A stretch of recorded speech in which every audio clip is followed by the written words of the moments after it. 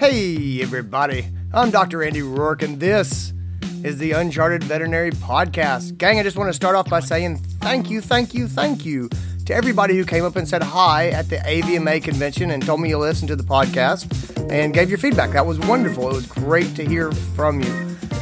Right now, I am getting my feet under me so that Stephanie Goss and I can go and do some magic at Kansas City in 2 weeks. It's the Staff Drama Conference. That's right, Uncharted Staff Drama is literally 2 weeks away. It's going to be amazing. Tickets are gone. There are no more tickets. I am so sorry, but you can watch the live stream. We have the live stream of the main stage. We'll be filming the workshops and they will go into the Uncharted Online School. You can absolutely be part of the Staff Drama magical madness. You could be a part of that. All you got to do is get your membership. Head over to unchartedvet.com. That's unchartedvet.com and get registered as an online member. Do it today. And with that, let's get into this episode. And now, the Uncharted Podcast. And we are back. It's me and my co-pilot, Stephanie. I've been in the valley. You ain't been up off that porch, Goss. You ain't been up off that porch. Oh man, I ain't been up off my porch. It has been beautiful here. How has your summer been going, Andy? It's good. It's that mixture of chaos and relaxation. You know what I mean? Where it's like the clinic is crazy busy. There's a million things going on. At the same time, I'm going to the pool with the kids on the weekends and like taking breaks and they're going to camp. It's this really weird mixture. I think a lot of us deal with of like panic and then break time. And it's also that frustration of like everybody else is like vacationing and doing stuff. And so you're always shorthanded. Yeah. And coordinating people is always hard. Yeah. I struggle with this time of year. I mean, I'm in all honesty, it's some of the best times of my life have been like this time of year. And I was just out hiking over the weekend with my wife. We drove up to the Smokies and it was this wonderful time. And at the same time, I got to get back and get my stuff packed. I'll leave for the AVMA convention tomorrow. So by the time this podcast comes out, it will have been over. But I'm getting ready to leave for it right now. Yeah, it's crazy. It's funny to think like so we are out in the Olympic Peninsula in Washington and I actually can see the ocean from my front porch. And I will say it is hard to get motivated when you're enjoying family time and you're enjoying the beautiful weather. And then especially like you said, you go into the clinic and things are nuts. It's the summer crazies and everybody's taking vacation and clients are, home and want to get their pets in and it's nuts. And it's really hard to find that balance between enjoying summertime and having some work-life balance and enjoying your family time and also managing things in the clinic. There are days where it is hard to get motivated to get off my front porch because like the weather is beautiful and you just want to stay there. And especially when the craziness that's waiting for you at the clinic, it can be really hard. And I think that's what we wanted to talk about this week, right? I have a manager colleague who was talking in one of the manager groups that I'm in, and they're really struggling with the summer crazies. And they were saying that they are in the beginnings of their hell month. So they're working 12-hour days. And they were saying that they were feeling like they were already behind and getting more so by the hour, that they can't get any of their practice management tasks done because they are doing what is very typical for a lot of us practice managers at this time in the year, which is manning the front desk or manning the floor in the back because they're helping cover for vacations and because it's insanely busy. And so the thing that I thought was really interesting about this, because it resonated with what's going on in my practice, is usually the end of July, the beginning of August, things start slowing down a little bit. But our schedule at the clinic has been absolutely insane. The phones are ringing off the hook. it's all good problems to have, right? Like it's good for the business, but I think for a lot of us in the middle of it, it feels really hard for our own personal well-being when we are going just full speed all day, every day, and for such long days. And their post was like, I don't know how I'm going to get through this month. Help keep me motivated, help. And so I think that it really struck a chord with me because I definitely am feeling this in the clinic right now. And I imagine that a lot of our colleagues are. Yeah, no, I completely agree. I think this is fairly universal. It's everywhere you go in vet medicine. So why does this happen? Why do we end up having these summer months that are just bonkers? And why are we being put into positions where we're always trying to cover for other people and we're always short staffed? Do you have ideas on that? Where does this come from? Oh man. I think I think for me, a lot of it comes from the fact that most of us are here because we want to help to some capacity. We either want to help pets or we want to help people or we want to help both. And so I think it's natural for us to try and say yes to probably more things than we can manage. And so I think to a degree we do it to ourselves. And I know that is certainly the case with me.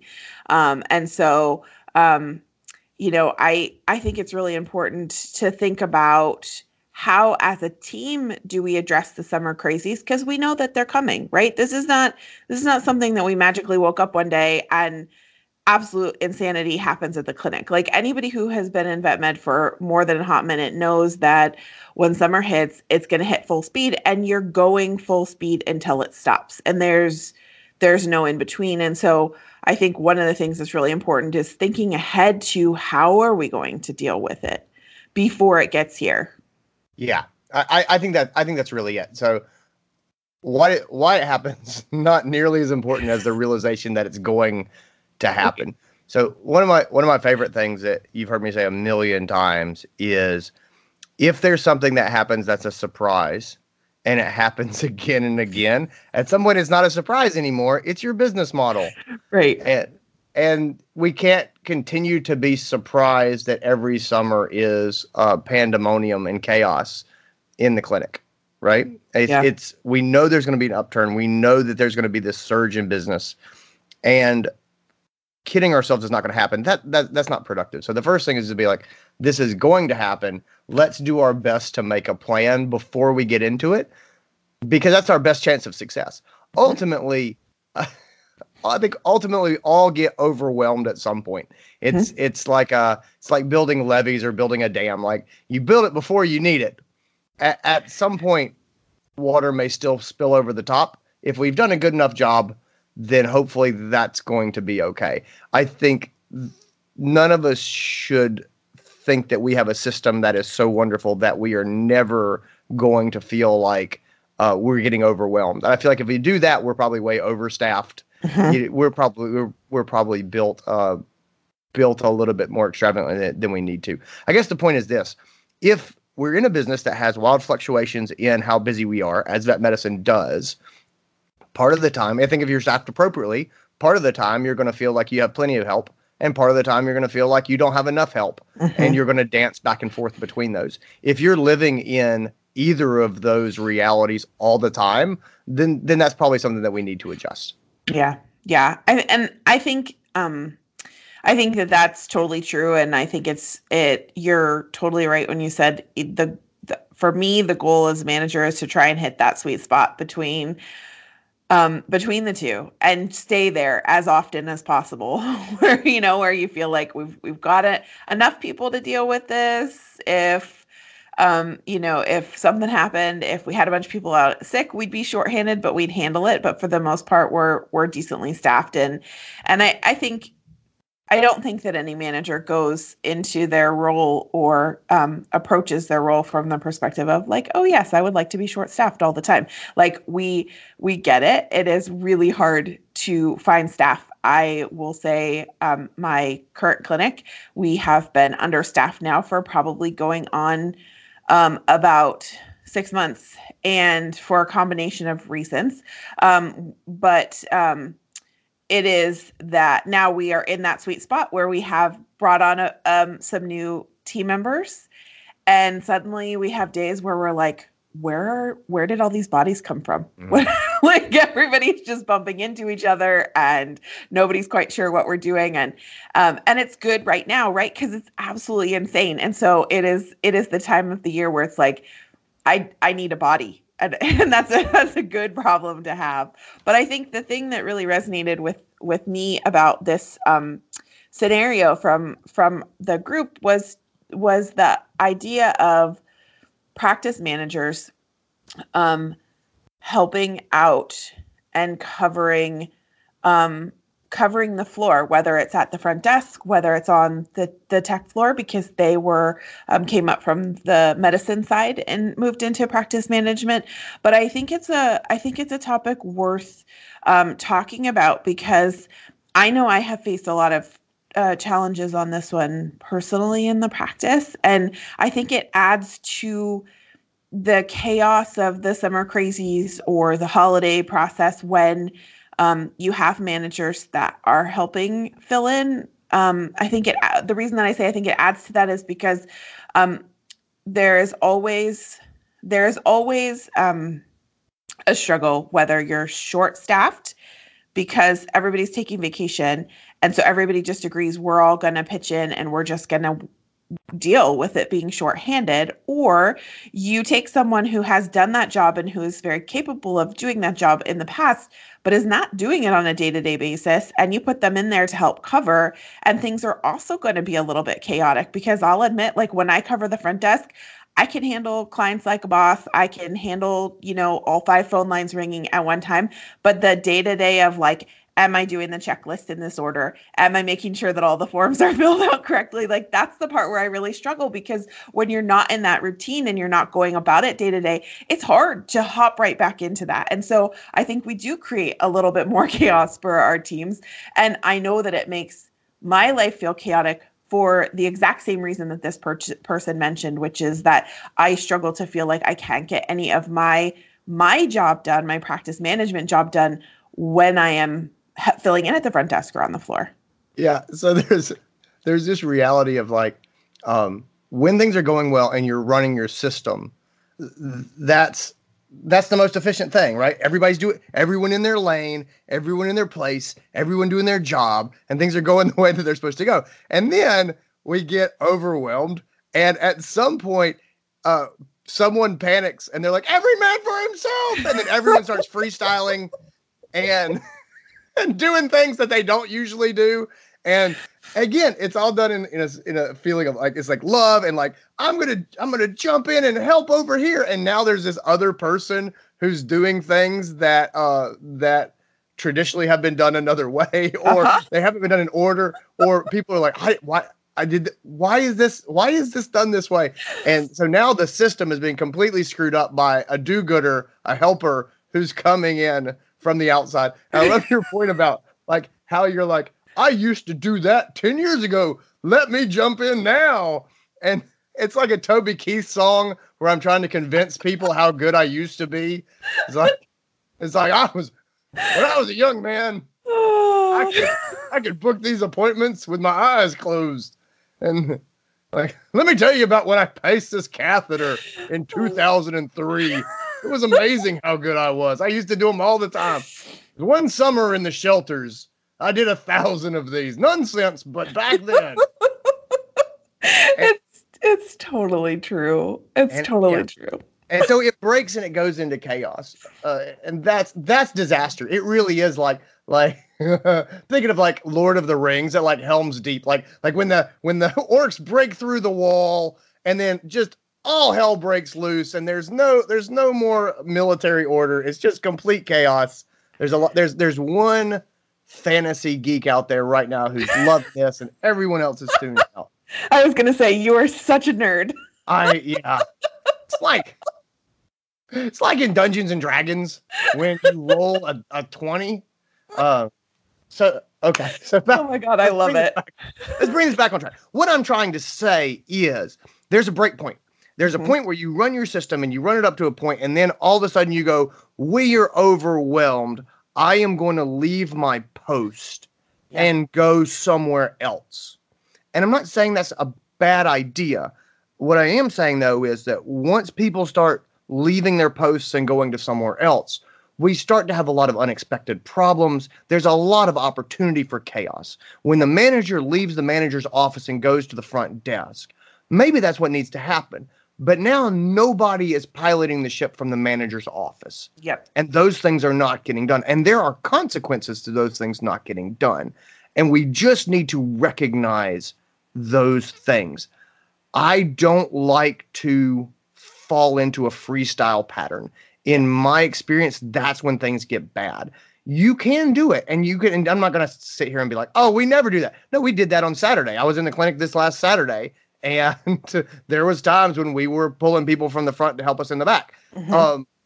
I don't like that, and it's one thing to do that on a Saturday, and it's one thing for that to happen this afternoon. It's another thing if that becomes your business model, right? Where the default is, oh, Stephanie's going to come out of the manager's office and help us at the front desk. Yeah. And that's what's going to happen. Well, that's fine if Stephanie's job was set up and designed so that she has the time and the flexibility to do those types of things. Most managers do not have that time and flexibility. And so we're kind of robbing Peter to pay Paul when we do these things. And that's when we start, especially over an extended amount of time, we start dropping balls and things really become a mess. So that's I hope I've encapsulated sort of the chaos and the feeling of things getting away from you, because I think that's emotionally the experience that people have when we start to get overwhelmed in the summer and when people start getting pulled to other positions. What do you think? Is that am I bringing that across okay? Yeah, for sure. And I think that this time of year, it comes up a lot because this is the time of year where not only is business crazy in the clinic and the phones aren't stopping and it's absolutely nuts. And so I think there's a lot more tendency to feel like, oh, it's super busy. We need all hands on deck and everybody's going to just do whatever to get it done. And I think the other compounding factor for a lot of managers is summertime is a beautiful time of year for most of us. And most of our teams want to take vacation. And so I think the other compounding factor is that we have a hard time sometimes saying no. And so a lot of times we have people who have earned the time off. We want to give them the time off. We have them take the time off. And the consequence to that happening when the schedule is so nuts is that a lot of times we can't fill the gap with the normal team members that we have. And so we start looking at outside the box solutions, and whether that's bringing in relief help, front, back, doesn't matter, bringing in relief doctors, or whether it is you as a manager jumping in to try and fill some of those holes. It is a solution, but it is also a solution that has consequences. And I think I know that that's something that I have struggled with as a manager, to think about those consequences before it happens. And so I think you were absolutely right when you said, you have to figure out what is the breaking point and recognize it. And I think that for a lot of us, the struggle is real because the breaking point is usually way before anybody actually calls it. Like I know on those busy days in the clinic where we get to the point where it's like, okay, we're done now. We cannot possibly care for any more pets. We have to start turfing stuff to the ER or to, the specialist when the complicated cases come in. Usually when we get to that point, the team has been feeling it for quite some time before anybody actually says that. And I think that same struggle happens for managers filling in. It's like we're jumping in to fill in and help smooth out some of those holes, but the breaking point was way back there, and we probably should have recognized that a little bit more. Yeah, I completely agree with that. Let's get into the headspace of the manager when this happens. And so let's say that you're out of practice and this is happening to you. So the opportunity to lay in systems that might have prevented this, that opportunity has passed because now we are in the middle of the chaos. And It was chaos yesterday when we left, and it's going to be chaos when we hit the door this morning. We are not going to be rounding people up for a whiteboard session to figure out the strategy. We're in this. Mm-hmm. Let's survive this. Okay. So the first thing you've got to do is find your Zen moment. You've got to find your inner peace, because this is an opportunity to burn out. And this is when people say, I can't make it. Okay, we've got to get some inner calm here. Yeah. Because it's the only way we're going to make it. All right. Mm-hmm. So basic things that I want to put into people's minds if you're feeling this way and you're getting overwhelmed, and especially if you're the manager. It's a little bit different when you're in the back staff. If you're a tech and you're a doctor, I'd put your head in a little bit different place, but let's just do managers right now. It is important. And one of the things I will always bring up when people start saying that they're overwhelmed, it is a core tenet and belief of mine that you cannot see all the pets, and you just need to own that. Yep. You cannot see all of the pets. You have a certain number of people in your practice. You have a certain number of hours in your day. There is a certain speed at which these people can move. And if you push them beyond that speed, or you push them beyond those hours and ask them to mentally be 100% for 12 hours a day, 5 days a week, and then another 6 hours, 8 hours on Saturdays, like, that is not sustainable. They are going to break. They are going to burn out. They are going to leave. And the best people are going to leave first. You know why? Because they have better opportunities. They have other opportunities elsewhere. And I don't want to say this to scare anybody. Accept it. Own that this is the reality. We can only do what we can do.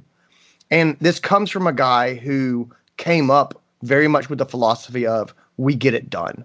We get it done. That's what we do. That's what vet medicine means. And you know what? If you have a crazy day, then yeah, you do get it done. You suck it up and you get it done. And there are days that we work real hard. And there's days that we probably are not going to get to leave on time. There's days that we're definitely not going to leave on time. We are going to get the work done, and we're going to do a good job. That's what we do. That needs to be the exception, not the rule. Because again, at some point, it's not a surprise. It's your business model. And so if your business model is, we are going to work beyond a reasonable capacity on a regular basis, that's not a good business model. And so I find inner peace with the idea that, Andy, you can't see all the pets. You just can't. And so just be okay with the idea that you may not be able to take care of everyone who calls your clinic. You may not be able to fit them in. They may have to go to the emergency clinic. They may have to wait. They may get frustrated with how long they wait and go somewhere else. You know, that's a reality that unfortunately we have to take. Your people, your staff are not a renewable resource. You cannot just keep propping them back up day after day after day to get abused and get overrun. Yeah. They're not going to go for it. You have got to build a sustainable system. And what I found in a lot of clinics is, if we're, if they say to me, they're like, but Andy, you can't tell people that we can't see all the pets. We need to see all the pets. That's how we're going to stay in business. And my response is, if you have a business that requires seeing more people than your staff can handle in order for you to stay in business, then your business is going to fail. It just is.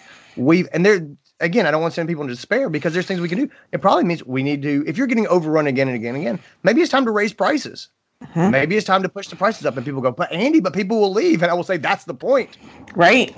That is the point. You will make more money because your prices are higher, and your profit margins are bigger because you're not adding expenses. You're pushing the prices up. You will make more money. And what if 10% of the clients leave? The 10% most price sensitive clients leave. Now you've got time to do a really great job for the rest of the other 90%.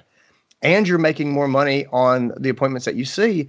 And honestly, that's not the end of the world. I've seen that be a wonderful solution. I think a lot of practices need to do that. My point, again, is just know that at some point there is a capacity for your team.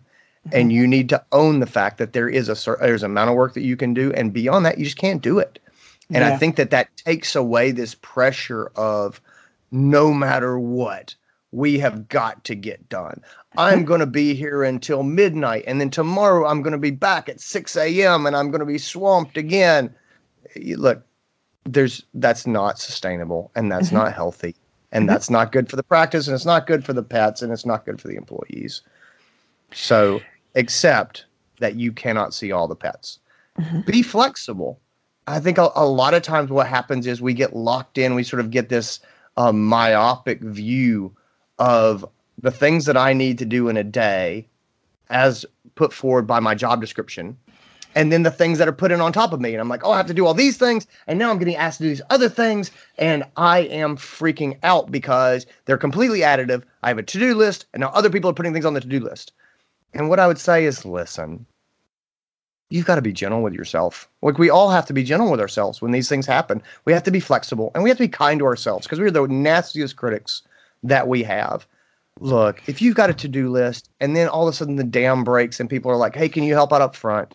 You need to do not an additive calculation. First of all, it's, do I go up front? Is that the best use of my time strategically for the team? Is that what needs to happen? The answer may be 100% yes. It is often yes. Okay, great. Let me look at the to-do list I'm being given. Let me look at the to-do list that I already have. And now let me take things off of both of these lists. Let me say, okay, now the to-do list I have for today is ridiculous, and it's not going to happen. And so flexibility is often me saying, I plan to do this thing. That's not going to happen today. And I meant to do this, and that's not going to happen today. And I know that people are asking me to do this other thing. That is not going to happen today. It's not inside my capacity. And so, yes, I will take on the things I'm being asked to do. I will do a couple of things that I needed to do already. And there's a lot of things that are going to get tabled. They're going to get shelved. And I am going to say, I am not being lazy. I am not being irresponsible. I'm being flexible and working with the constraints that are being put upon me. And the last thing is I'm going to be gentle with myself. There is no good that comes from me beating the crap out of myself emotionally, mentally, negatively self-talking myself, right? Me just being unforgiving of my own inability to bend time and space. It's just not useful. And so just be nice to yourself. Damn it. You mean... Look, I'm talking to you. You know who I'm talking to. Be nice to yourself. I know you're talking to me. I really want a time turner as a practice manager. Like I want to just go into the Harry Potter world, and I need Hermione's time turner, for God's sake, because there are not enough hours in the day. And I think you're totally right. We are our own worst critics. And I think we struggle with not being forgiving of ourselves and feeling like we need to get all of the things done. And so I know right now so many of my manager friends, and really my friends in all positions in the clinics, but especially my manager friends that we are talking to right now, who are like, oh, it's 9:00 at night and I'm still here at the clinic because I didn't get the to-do list done, and I'm just going to power through, and I'm going to just get it done because, I can't not do these 5 things. And I think that it is a really important message to hear, both about being gentle to yourself and forgiving yourself. And the other thing that I think that we do to ourselves at this point in the year, when we're in the middle of this craziness that is very, very detrimental, is skipping breaks. And I know that I'm super guilty of this. I will work through lunch. I will not even take a pee break. I will have been at the clinic for 10 hours and not stopped to breathe. And I think that is one of the things that we do to ourselves that does the most damage. And so I have started using some tools with my smartphone, which is always with me, to try and manage that for myself. And I have started setting alarms and reminders to myself to get up, to go outside. And I'm not venturing far from the building, but I'm getting outside in the sunshine. I'm actually breathing non-recycled air for about 5 seconds. And inevitably the back door opens and someone's like, Stephanie, can you come do? Yes, I can come do whatever. But you have to take that time for yourself. Otherwise you're gonna fall apart. Yeah. And it's important that you don't walk too far from the building, because then staff will think that you are leaving. I mean, like there she goes. She just walked into the forest behind the clinic. She's Is she never coming coming back. I don't think so. She had a hard morning. Oh my God. What else is funny is when the staff is trying to decide who's going to go out and talk to you. They're Yes. like, she's standing by the dumpsters. Go talk to her, Carol. And Carol's the new person. She's like, I don't know. I don't think this is a good idea. No, Carol, you're the new girl. She's still trying to put on show for you.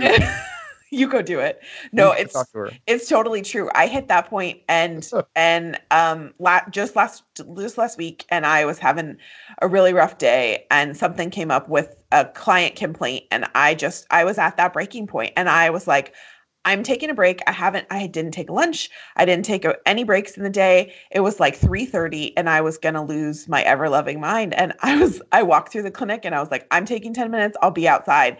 And I could feel all of them staring at me going, oh God, who's going to go handle that? And and I had to laugh because I don't know whether they voted and voted our medical director off the island or whether she volunteered as tribute, but she came outside about 20 minutes later and she's like, I'm just coming to check on you. And it is it is true that scenario happens. But I think the important part is I think we have to recognize, what do we do to avoid that situation before it happens? Because I know for a lot of us, the reality is this is happening all too often right now because we're trying to be all things to all people. And just like you said, we can't see all pets. I think it's really important for us managers to recognize that we cannot be all things to all people. And there has to be a process that you use to figure out how you are going to be the most important things to the most important people right now.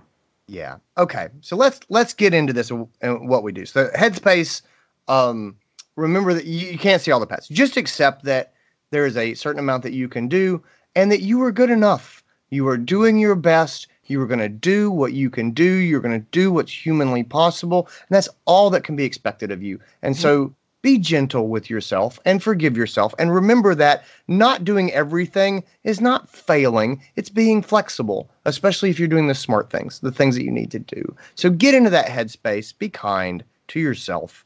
And now let's start to put together strategy. Okay. So first thing is, and this is often the first step in these types of problems, is let's do what we can to not get into this position.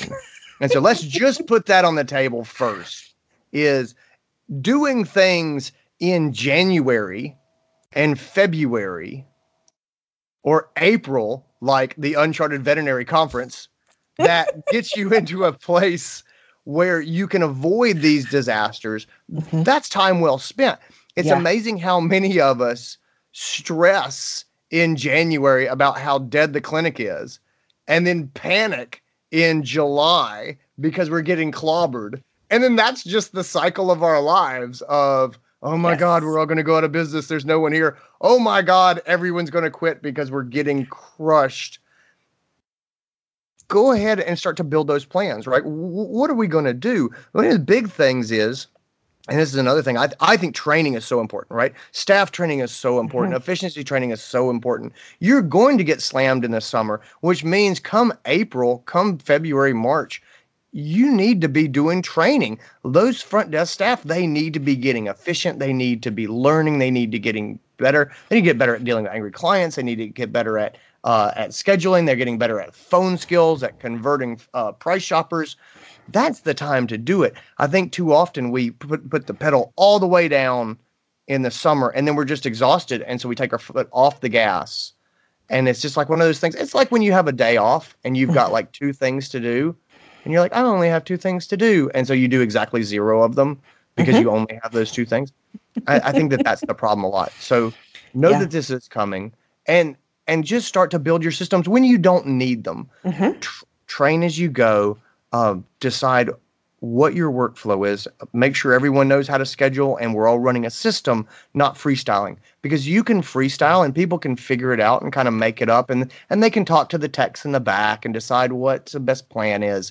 You can do that when you're not working at maximum capacity. But when you are working at maximum capacity, if that is your workflow, if that's how things get done, you're toast. Because now there is no time to go and check with the techs in the back because they're panicking and they're going 100 miles an hour and they don't have time to stop and talk to the front desk person. That should have been ironed out of the system when things were slower and we can troubleshoot, right? Yeah. Yeah. So train. Have you going to add anything to that? Yeah, I think the other two things that I would say specifically for managers that you really should consider, and like you said, Andy, I think the time to consider them is way before it actually happens. But the questions that I have for myself are, how are you going to get your work done on top of covering, and is it? And I think that you need to really think about that and put a plan in place to say, okay, if you are a manager that has skill sets and you can fill in for your team, and that is ultimately a choice that you're going to make. And question number two, for me, it is that question of, is it even right for you to fill in?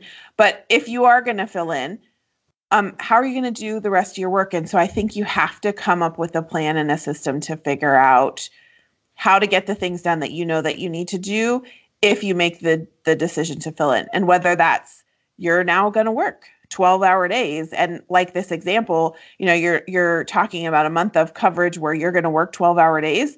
I would say that that's a completely unrealistic expectation. If you as a human being are working 12-hour days, and for most of us, we're not working 4 12-hour days, which might be manageable. We're working 5 days plus at 12 hours a day. And so is that sustainable over the course of a whole month? I don't think that it is for anyone. And so I think that you need to think about, how are you going to manage to get the things done that you need to get done and provide coverage for your team? Yeah. Looking ahead and saying, okay, the summer is coming. What's the plan? Well, from July 15th to August 15th, I'm going to work 60-hour weeks. And that's the plan. I agree with Steph. I don't think this is the best plan. It's it's what I call the accountant approach to vet practice. It's like, like when accountants don't go home for the month of March and then up to April 15th. And then after April 15th, they're not available. They're gone for 2 weeks. If you want to work 60 hours a week for a month and then take 2 weeks off for vacation, that's your call. I think the greater point is just, okay, if this period is coming and if you legit plan to fill in, if that is the practice plan of, we get overwhelmed every summer and every summer the practice manager helps cover on the front. Okay, great. Know that that's coming. And what are we doing in February and March to free up our managerial responsibilities so that we have time to cover? But just being like, hey, I work a full-time job as a manager, and just for these months or these weeks, I'm just going to take another job on top of that. That's bad. And that does mean that you're going to have to push things around. They're going to have to be things that we say no to because we don't have the bandwidth for them, or we say no to them until September or October, or we say, yes, I'm going to do them right now in March so that they are done by the time we go into this chaos period. But when we're looking at our practice and our strategy, we have got to factor in that work surge. So number one is try not to get yourself in this position. Try to know that it's coming. Try to set realistic expectations for what you can do in a day. And then don't put yourself in a position where the solution is, I'm just going to be superhuman for 6 weeks. That's a bad idea. Yeah. The other thing I'll say with the front desk too, and this is just something I always kind of throw in because I think a lot of people just kind of zone out and miss it. Temporary help is possible. If you're just getting slammed, it may be that you're going to go find a college kid or you're going to go find a high school kid even that well, who's competent on the phone and scheduling appointments. And maybe that's all that they're going to do. Maybe they'll come in for a couple hours a day, and that will be almost like temp help for the summer. It's not, I think so. Sometimes we get so focused on the idea of we need another person. We need another full-time person. that we completely remove the idea of having a limited time helper come in and take things off of our plate. Even if you start to look, say that you're the manager and you're like, these are the things I have to do during the day. And then up at the front desk, these are the things that I have to do during the day. There are things on that list that someone besides you could do. Mm-hmm. Can you pull someone in for 5 hours a week just to do these things that are behind the scene? Or maybe they're not client facing or whatever they would be. Getting some temp help over the summer is not a bad idea, and it's not out of bounds for the manager. I think everybody thinks, oh yeah, over the summer we're going to get kennel assistants. Yes, you can definitely do that. Don't forget that there are other things that a bright, motivated person could help you out with in the short term. Yeah, for sure. I think it's important to think outside the box in terms of how do you handle it. One of the things that I particularly love doing is thinking about how do you handle the phones, because summer is also one of the times where I get the most client complaints about being stuck on hold hell. Because the clinic is nuts, the front desk is insane, we can't handle the phone volume. And so what do? We answer the phone and we put people on hold. And then they're on hold for 10 minutes or 20 minutes, and then they get pissed. And people would rather have other solutions than calling you and getting stuck in hold hell. And I think we're so afraid of looking outside of the box on this one in vet med, because we're like, we have to be there for the people and we have to have a live body and we have to answer the phones. Well, I would really challenge you to ask yourselves as a team, which is better? Getting a voicemail or using a phone service to help triage your calls, and your clients maybe not getting a live person, but getting better service faster, or getting a live person who immediately asks them, is this an emergency or can you hold? And once they've said, no, it's not an emergency, I can hold, they're on hold for 10 or 20 minutes. Like as a human being, I would tell you that I absolutely would prefer the former over the latter. If I call somewhere and I get stuck on hold, I hang up. Now, I don't sit on hold. I wait and I call back. And I think a lot of our clients have that same thought process. They don't want to be on hold, and they would rather leave you a message and have it returned in a timely fashion, or even talk to someone else and get triaged and then get told that someone will call them back. And I think I love your idea about looking for creative ways where you can have temporary help, because that's a great way to do it. There is no reason why you cannot take someone who is bright and has some basic phone skills and teach them how to find out what do people need. And then they can be the triager, and they can say, okay, I have all these lines on hold.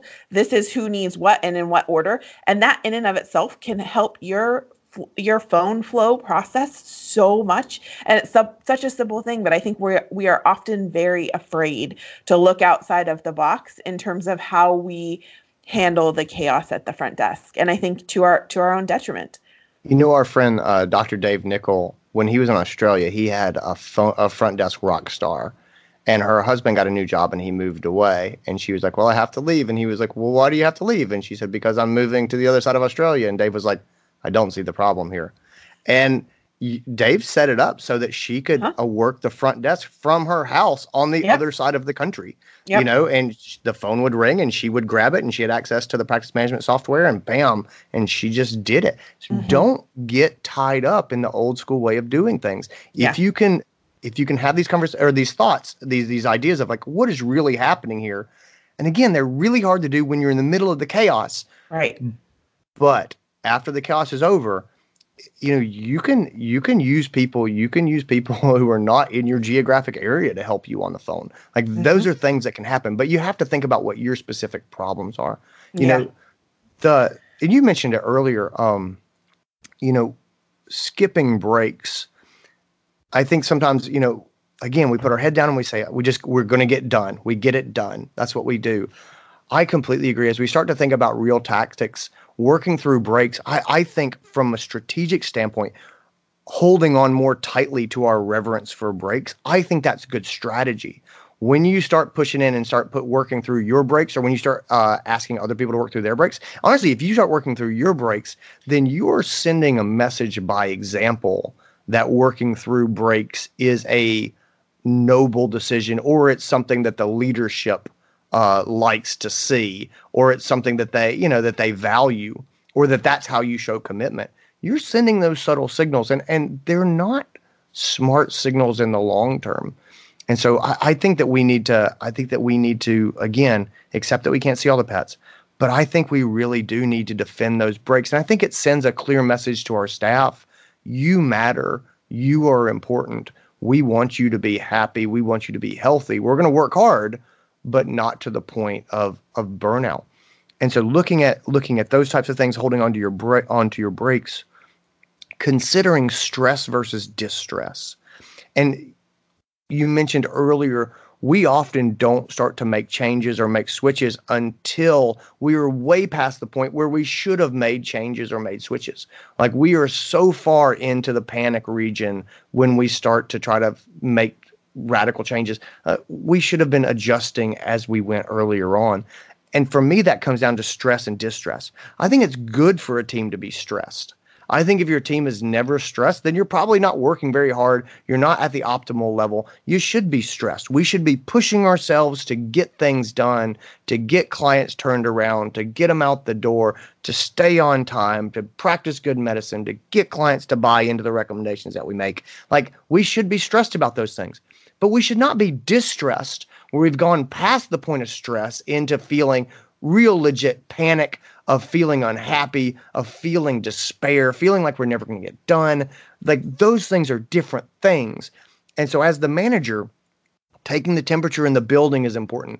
Is our team stressed? Yes. Good. I want them to be stressed, because that means they're working hard. That means that we're not overstaffed. It means that we are where we need to be, and everybody's trying. Great. Are they distressed? Okay. Let's start to figure out how to change this. And some days we'll have days where we do get distressed. We all have bad days. That should not be the norm. That cannot be regular. And so when you start feeling like, hey, we've passed the point of stress into distress, now is the time to start moving things around. Now is the time to start reorganizing. Now is the time to start putting systems in place, and flipping switches, and lining up extra help if we're going to, if we can, whatever. Now is the time for the manager to start helping out the front desk. Not all the time, but a little bit. Let's lift that load a little bit, so we go back to being stressed, but not distressed. Yeah. And I think the other, so the other solutions piece of it for me is that in it, and these are tools that I use for myself, successfully, sometimes unsuccessfully, but when you're in it, I think the coping mechanisms for me are threefold. One is that I have to have a checklist. I have to know what I need to get done on a regular basis, because I need the ability to then prioritize that checklist. So as a manager, you know what your manager tasks are, and if you're helping out covering for vacation, the question is going to be, like you said it so perfectly, Andy. You are taking what is already a full-time job, and then you're considering adding a second full-time job on top of that. I mean, that is the definition of insanity. And so the only way that you're going to be able to deal with that is if you know what things have to be done on both sides, and then you have the capacity to prioritize both of those lists and figure out what you're going to be able to accomplish, because you're not going to be able to accomplish it all. I don't care whether you work 24 hours in a day, you're still not going to get it all done. And so you have to have the ability to have a checklist on both sides and know what needs to get done, and then the ability to be able to prioritize both of those lists.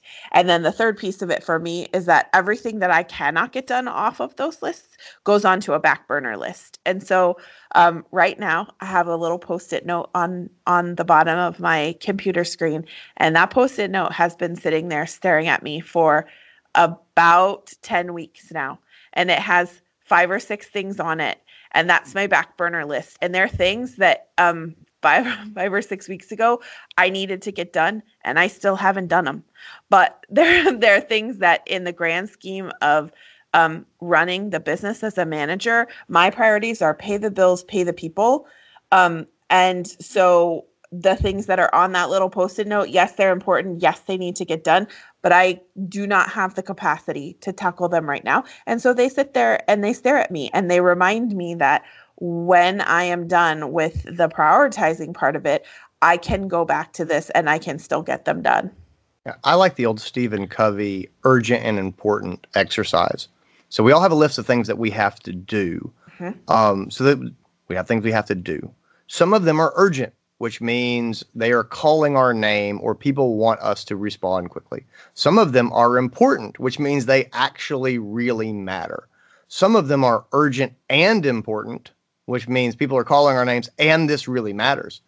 And some things, actually a good chunk of the things, are neither urgent nor important, right? They're not that big a deal and nobody really cares if I do them or not. It's amazing how many people look at their to-do list and say, this is what I have to do today. That's ridiculous. When your clinic is getting overrun, you put them into the categories. Is this urgent? Is this important? Is this neither? Or is this both? When you're getting overrun, you do the category of both. And that's it. That's all. You know, the stuff that's urgent but not important, there's things where, you know, people are sending, you know, and I'm talking about like vendors are sending you emails about discounts or, you know, whatever opportunities, things like that. Those things are urgent because we need to respond right now, but they're not important.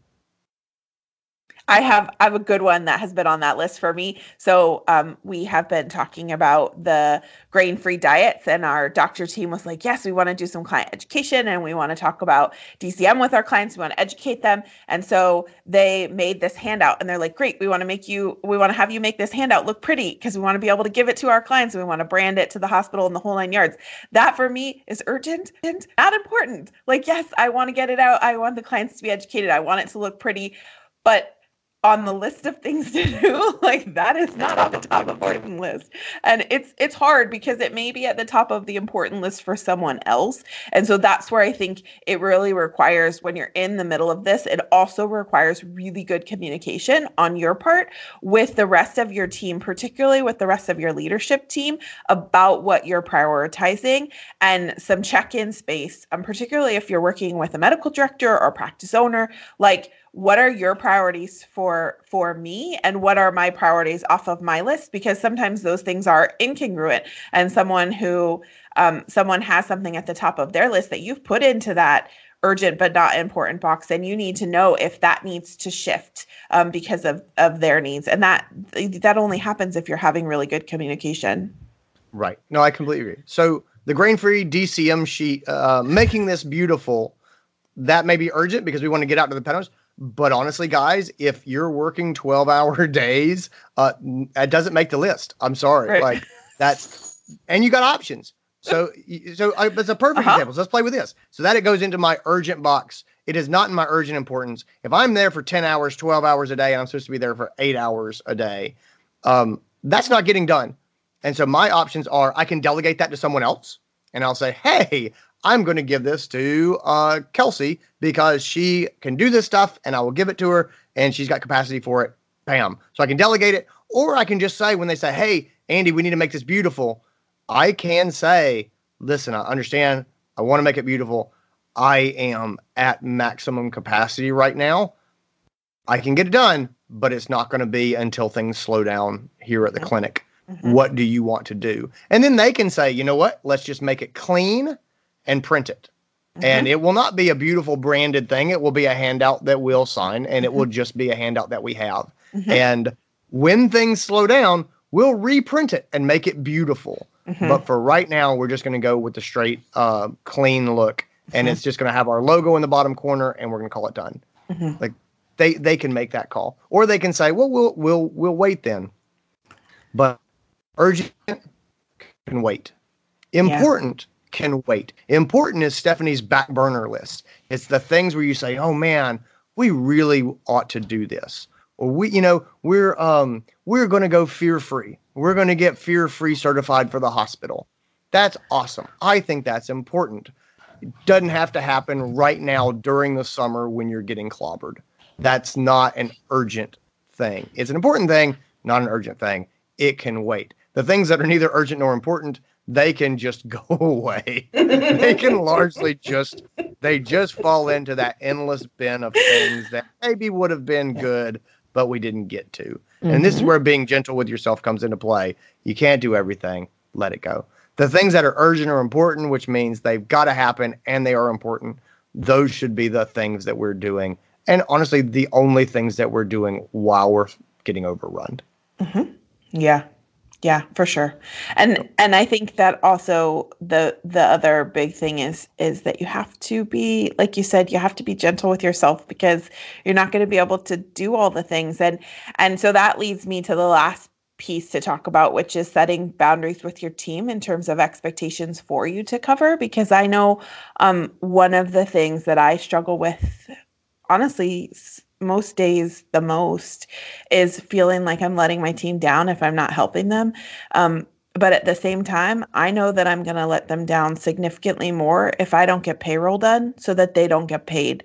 And so a lot of times as a manager, you have to make that call about what has to be prioritized. And if you have to get payroll done and you have to close your door and turn off your phone to get it done, and that means that they kind of have to fend for themselves, there should be a plan for that, and it shouldn't be everybody just freestyling because there is no plan. But you should absolutely be able to do that and not let yourself feel guilty, not let yourself feel bad, because you are also serving them by making sure that they get paid and there's money in their bank account when payday comes.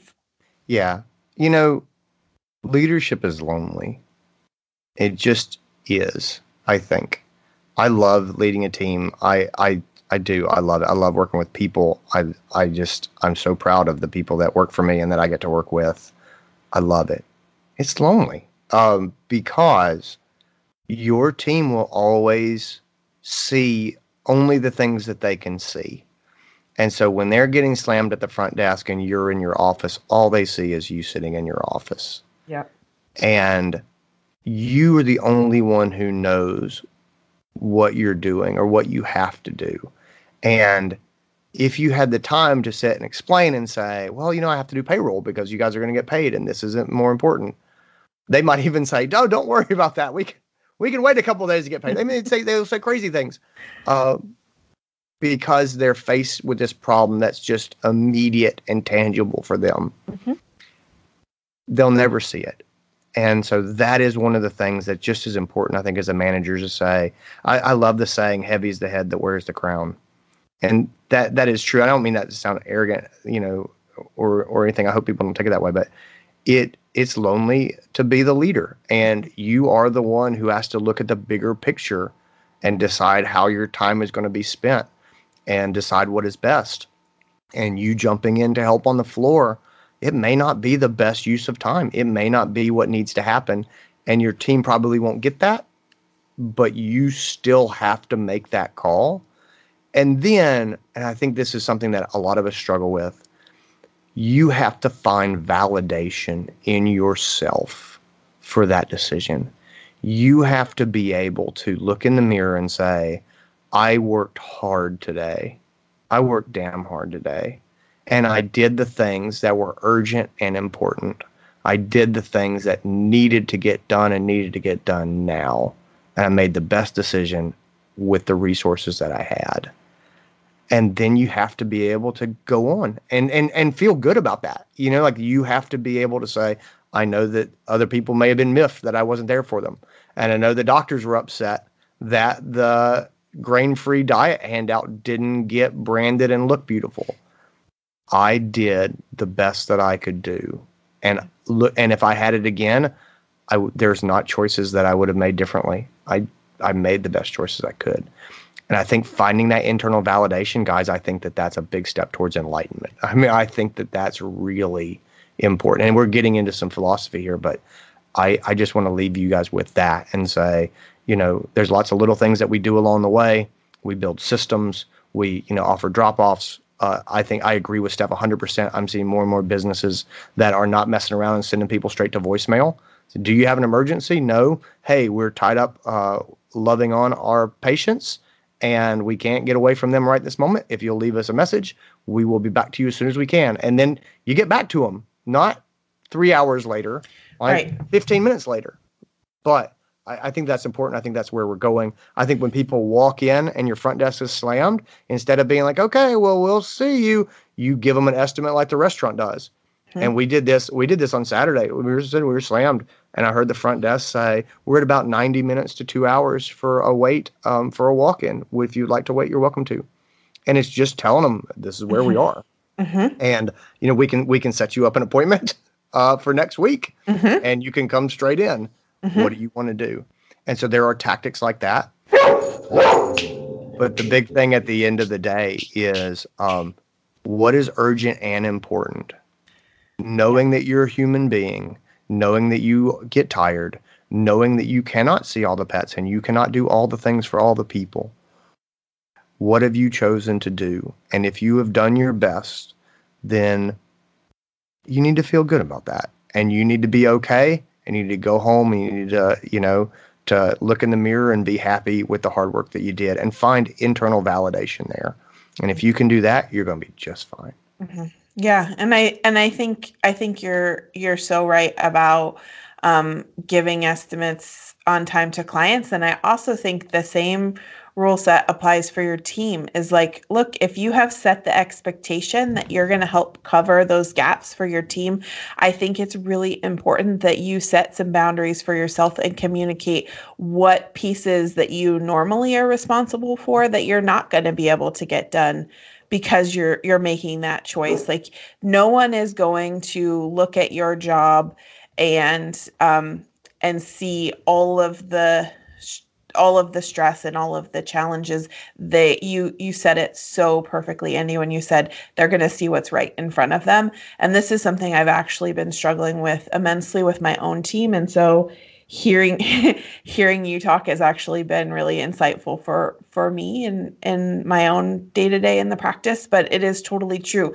They are not going to be able to see that unless you tell them. And so I think it's super important for us managers to be able to say, okay, I'm going to fill in at the front desk and I'm going to cover these shifts and I'm going to put myself on the schedule. And what that means is I'm going to be off on Friday, or I'm going to not be able to get X, Y, and Z done because I am making that choice. And make sure that everybody understands that, because it may be that your team pulls it together and says, well, no, we would actually really rather get paid. So we will deal with being short on Tuesday so that you can get payroll done, because that is more important to us. But they're not going to get there unless you help them. And you have to share with them the pros and cons of what that choice means, because they're not going to see it if you don't. Right. No, I completely agree. So, all right. Well, let's leave it there. And I'll just tell you, I know you're getting slammed at the clinic and pulled a million different ways. And I know that you still show up and work hard on our stuff. And it means the world to me. And thank you for doing that. I love it. I love this, you guys. And it is so fun for me to be able to see things that, I'm talking to other managers or technicians or CSRs and hearing what's going on in the clinic and say, oh, hey, I recognize that too. I would love to talk about that on the podcast. And so I think if you guys have something that's going on in your practice or something that you would like us to talk about, feel free to shoot us an email, right? Absolutely. Send us an email at podcast@unchartedvet.com, and we are happy to talk about it. Give us enough backstory so that we can kind of speak in specifics. Our default is to keep these anonymous. If you want to give yourself a pseudonym, I always enjoy that, and I will use it. I promise yes. I will. Make up an alter ego, guys. Totally. All right. All right. Well, gang, have a good one, you guys. Hang in there. Bye.